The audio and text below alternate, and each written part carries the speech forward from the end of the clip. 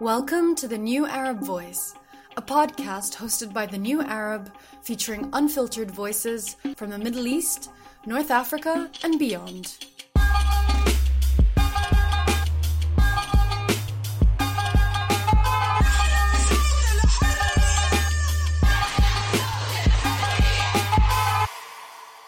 Hello and welcome to The New Arab Voice. It's Friday, the 11th of June, and I'm your host, Gaia Karamazza, coming to you from London. Here's what we'll be covering today. First, we'll look into how a new parliamentary coalition is threatening Benjamin Netanyahu's leadership of Israel. Then, stay tuned to hear a report by the New Arab Voice's producer, Hugo Goodridge, on why the upcoming Iranian elections will significantly change the political landscape of the country.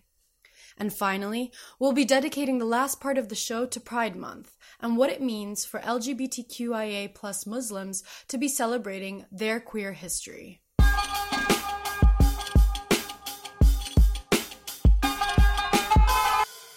After weeks of political wrangling, the Israeli parliament is set to vote Sunday on whether to install a change coalition and end Prime Minister Benjamin Netanyahu's record 12 consecutive years in power. Yariv Levin, a Netanyahu ally, said on Tuesday a special session of parliament would debate and vote on the fragile eight-party alliance. The divisive incumbent Netanyahu has dominated Israeli politics for more than a decade, pushing it firmly to the right. So, if Sunday's crunch parliamentary vote hands a majority to the coalition, which is united only by hostility to Netanyahu's rule, it would spell the end of an era for Israel. If all goes according to plan, Israel will swear a new government in on Sunday, ending a political crisis that inflicted 4 elections on the country in less than 2 years. The anti-Netanyahu bloc includes 3 right-wing, 2 centrist, and 2 left-wing parties, along with an Arab Islamic conservative party. On paper, it holds a very weak majority, but Netanyahu has urged his supporters to shame right-wing lawmakers from the Prospective Alliance. I call on those who are elected with right-wing votes. I call on those who have a conscience and a way. Follow this way. Do not form a left-wing government. Such a government is a danger to the security of Israel and is also a danger for the state's future. If the new government is confirmed, Netanyahu's right-wing opponent, Naftali Bennett, would serve as premier for 2 years, after which the coalition's centrist architect, Yair Lapid, would take over. The Prime Minister's office also announced that a march by Jewish nationalists through Jerusalem would go ahead in a week's time. This could potentially re-escalate tensions with Hamas, the Palestinian Islamist group that retaliated against Israel's forcible expulsions and occupation of a neighborhood in East Jerusalem known as Sheikh Jarrah. Coming up next, Hugo Goodridge will take a look at what Iran's upcoming elections mean for the country's political trajectory.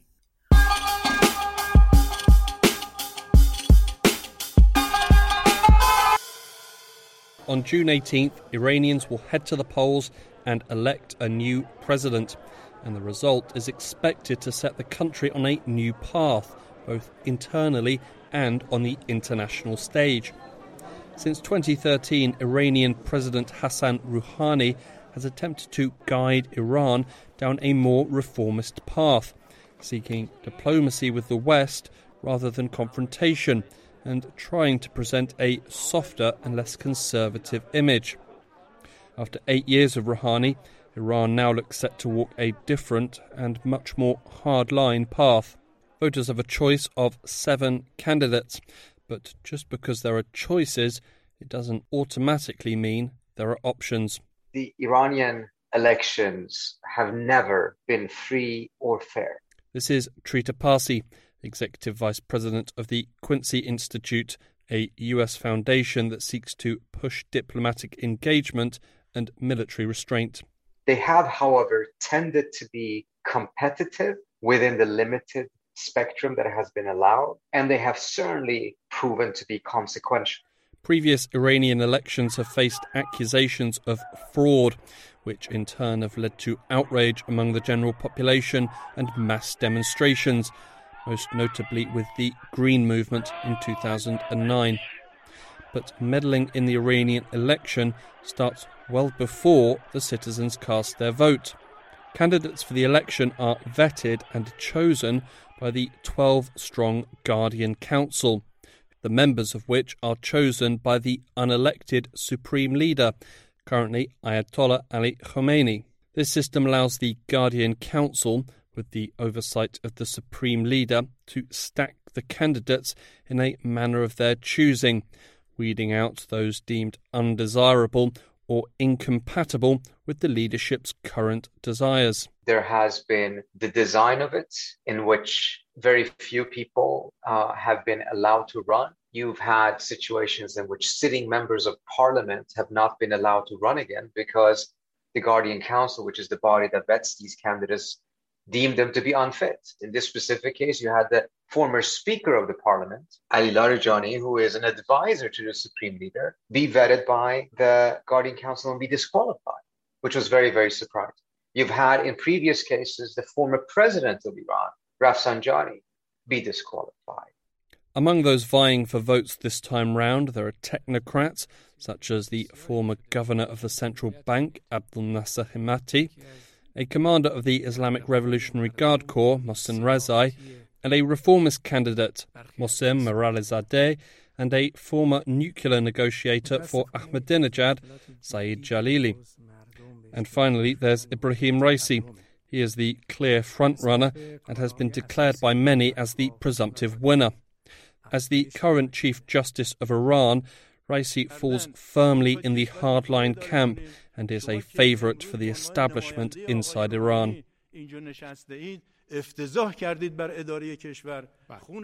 But while this is an election for a new president, it is also being viewed as a stepping stone for Raisi to go from the presidency and into a higher office. And one of the candidates, the one that seems to be favoured by the hardliners the most, is Ibrahim Raisi, and he is speculated to be groomed to become the next Supreme Leader of Iran. He did run in 2017, and he did not fare very well. Rouhani beat him quite easily. And there has been speculation and analysis as to why he would do this again, because if he fares badly in this election, his bid for Supreme Leader's position will also be damaged. And the extreme narrow slate of candidates that have been announced may have been designed precisely to make sure that he does get a comfortable victory so that it paves his way for taking over the position of the Supreme Leader in the next few years. But the Iranian people are no fools, particularly when it comes to electioneering, and their disappointment is expected to be reflected in the turnout. Trita believes there is a significant likelihood that the participation rate, which averages at above 67%, will potentially drop as low as 40%. But a low voter turnout isn't a bad thing if you're a hardliner. The Iranian hardliners have tended to win elections fairly when the turnout is very low, because they have very motivated and loyal following that nevertheless is a minority in the country. As long as they go out and vote, then you will have a degree of voter participation that is sufficient for the hardliners to win. When the rest of the population decides to go out and vote, then the hardliners almost always lose. This design is not only aimed at reducing the spectrum, but it's aimed at reducing the enthusiasm for the election so that people do not go out and vote. While the reformist government of Hassan Rouhani rode in on a wave of hope and promises in 2013, they will be leaving office with a string of disappointments tied to their administration. The unilateral US withdrawal from the nuclear agreement and the reimposing of sanctions effectively put an end to Iranian reformists' hope of broader negotiations with the US and the West. And the maximalist strategy of the Trump administration was everything that the hardliners in Iran needed. They have gained a tremendous amount of influence just in the last couple of years, precisely because of the policies of the United States and the maximum pressure campaign. The fact that the United States under Trump withdrew from the Iran nuclear deal, reimposed sanctions, was a huge blow to the credibility and the influence of the centrists and the moderates in Iran. It was a vindication of the narrative of the hardliners. Even with a hardline president, countries like the US will continue to seek some form of diplomacy with Iran. But the tone of the negotiations and the rhetoric from each side will undoubtedly change. Inside Iran, a hardline government risks a swing to more conservative societal ideas, particularly related to women, even as popular opinion becomes more progressive. I am telling this because still the society is patriarchal society, but I believe in general this society, people are more progressive than the ruler in the country. So this patriarchal view of women makes a big difference. This is Fatima Hajhayatju, a reformist member of the Iranian parliament from 2000 to 2004 and current executive director of the Nonviolent Initiative for Democracy. And unfortunately, the security forces in Iran, the state, see women's rights activists as a national security threat and crack down on women's rights activists. So in general, it's a mixed picture, really. Under Rouhani, some progress was made in the field of women's rights and activism has grown, but his administration has been plagued by accusations that promises were broken, including promises to create a women's ministry and appoint 3 female ministers. Fatima represents one of the successes in Iran, rising to the position of Member of Parliament, but usually the notion of women in government and in decision-making roles is a rare sight. It's an issue that Fatima wants to see resolved, and in particular believes that it is high time Iran appoints its first female provincial governor. For me, I think this is very important. Instead, we have so many smart, qualified women to choose from, and women can run provinces. At least this is in my view. Of course, if we look at from a sectionality point of view, women have different issue. Maybe not a female farmer calls for that, but I think the impact would be huge. Yes, it would be a next step. Currently, there are just 17 women in Parliament out of 290 seats. Securing places for women at the national level is vital, but as Fatima explains, the local level is another crucial area where women are underrepresented. This belief has to change to increase women's political participation. At the level of city village council, usually 6% of councillors are women. This time for the city village election council, 8% out of the almost 300,000 candidates were women, which is, to be frank, it's low for me. This is not enough, and there is no restriction, and I would have expected at least 20% get registered. So there is, as a candidate, there is no restriction.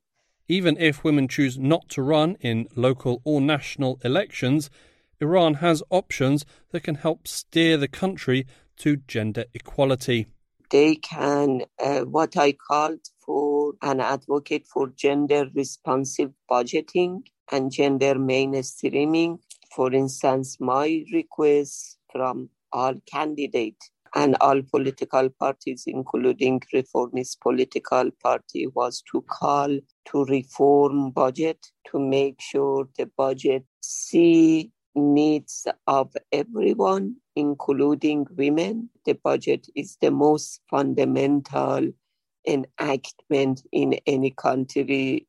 Iran's budget, it's not based on equality and by the gender responsive budgeting. Of course, I don't say that to divide budget between men and women, but the point here is to make sure the economy is a caring economy, especially post-coronavirus. We need a caring economy. So I think this would be important, and I would recommend everyone to work on this issue. With the coronavirus, the prospects of a new nuclear deal, sanctions and the economy, the issue of women's rights has largely been forgotten by the politicians during this election cycle. But that does not mean that the struggle has stopped. So, and definitely once women's rights gets limited, gets attacked, women are not going to be silent. They would be active. Women's rights activists was active during and very vocal during Ahmadinejad government. Women's rights activists very alive. We have a strong women movement in Iran, very vocal women movement, and of course, women's rights activists will continue. More women become activists to defend their rights.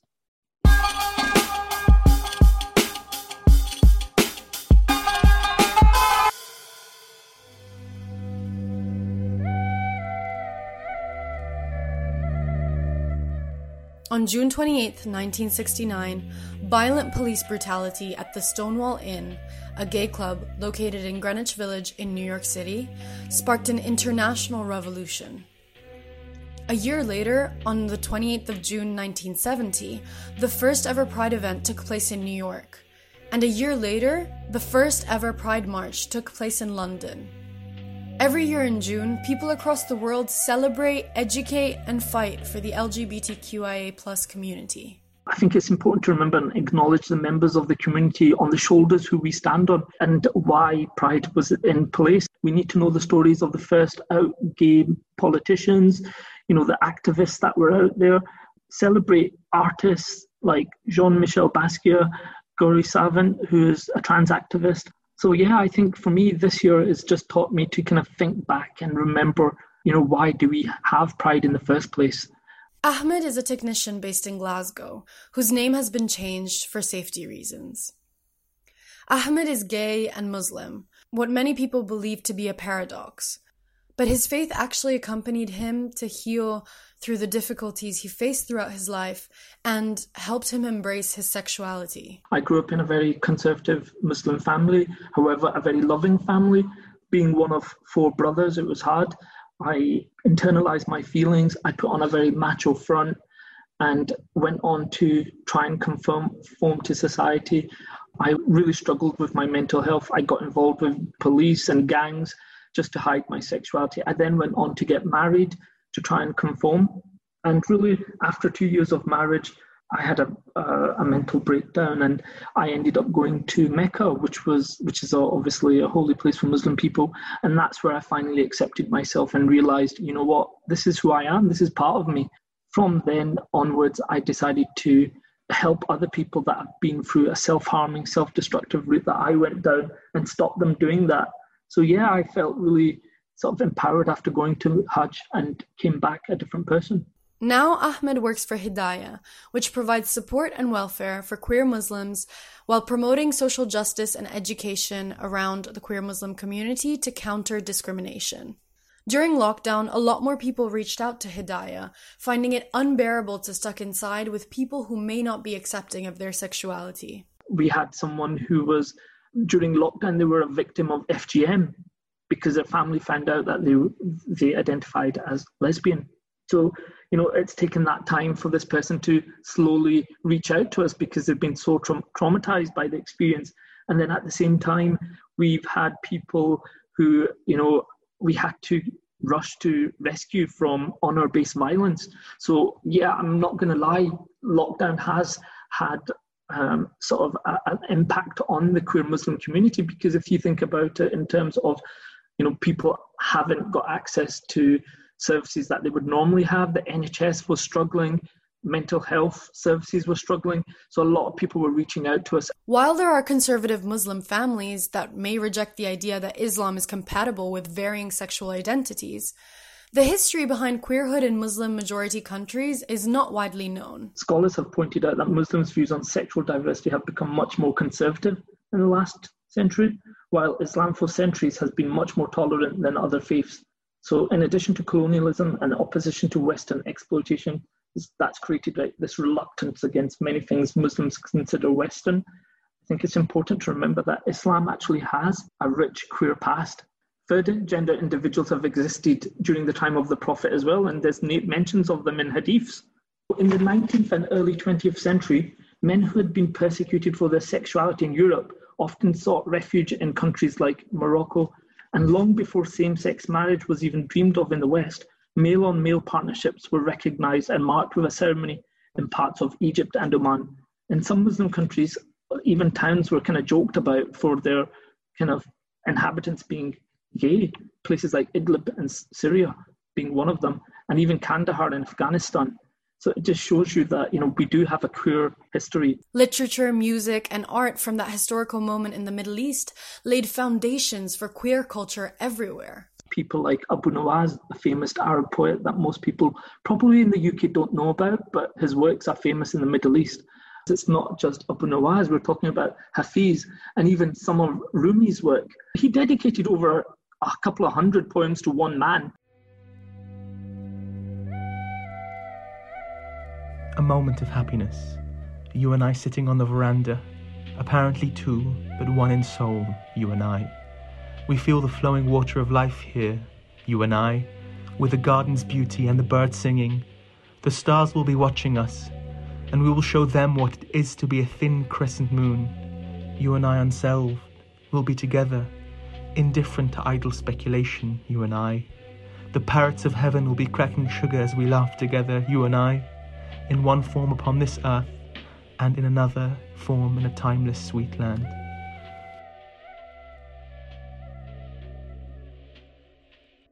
This is a poem by Rumi, the hugely popular 13th century poet.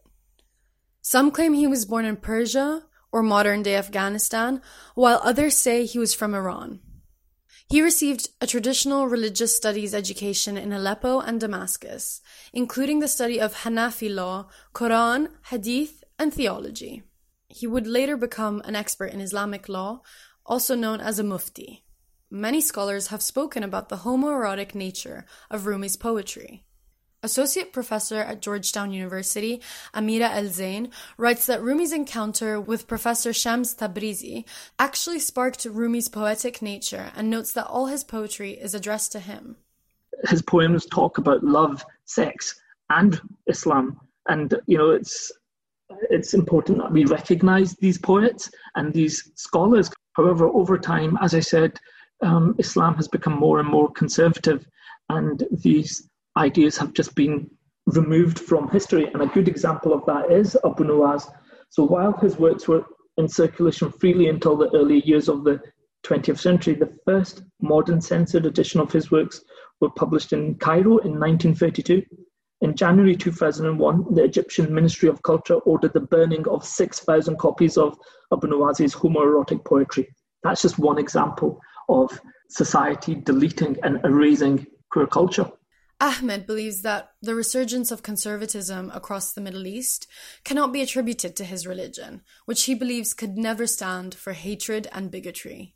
Societies are becoming more and more conservative, and the governments are fueling conservatism. And a good example of that is Turkey. In 2015, Turkey used to have a pride march every year.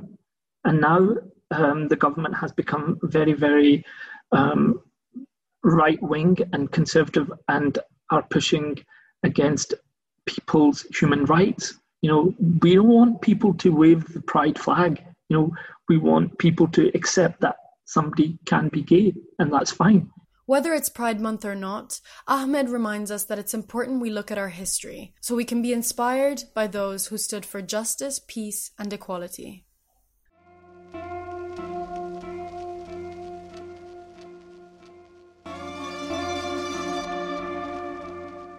A photograph from 2017 shows a woman with short black hair and round-framed glasses waving a pride flag amidst a crowd of people listening to the Lebanese band Mashrou Leila. This snapshot captures the moment queer Egyptian activist Sarah Higazi's life changed forever.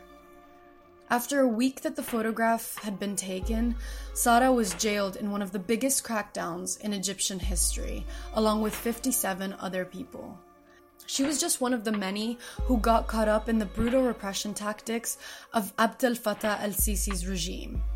Sara was thrown into solitary confinement and later spoke about how she was subjected to torture with electricity and was sexually abused. "They threatened to harm my mother if I spoke about it to anyone," she said. After 3 months in prison, she was released and sought asylum in Canada, but struggled coping with the horrors that she had just gone through. On June 14th, 2017, Sara took her own life. Candlelight vigils were held from London to New York this week in memory of prominent Egyptian LGBT activist Sarah Higazi. In her suicide note, Amnesty International said she spoke of her detention. "The experience was harsh and I am too weak to resist it. Forgive me," she said. Almost a year on from her death, let's remember her in all her glory, smiling, defiant, and waving the rainbow flag above her head.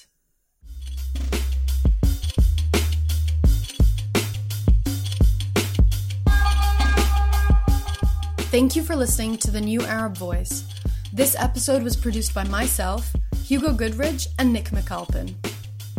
Stay tuned for the next episode of The New Arab Voice, which will come out in 2 weeks' time.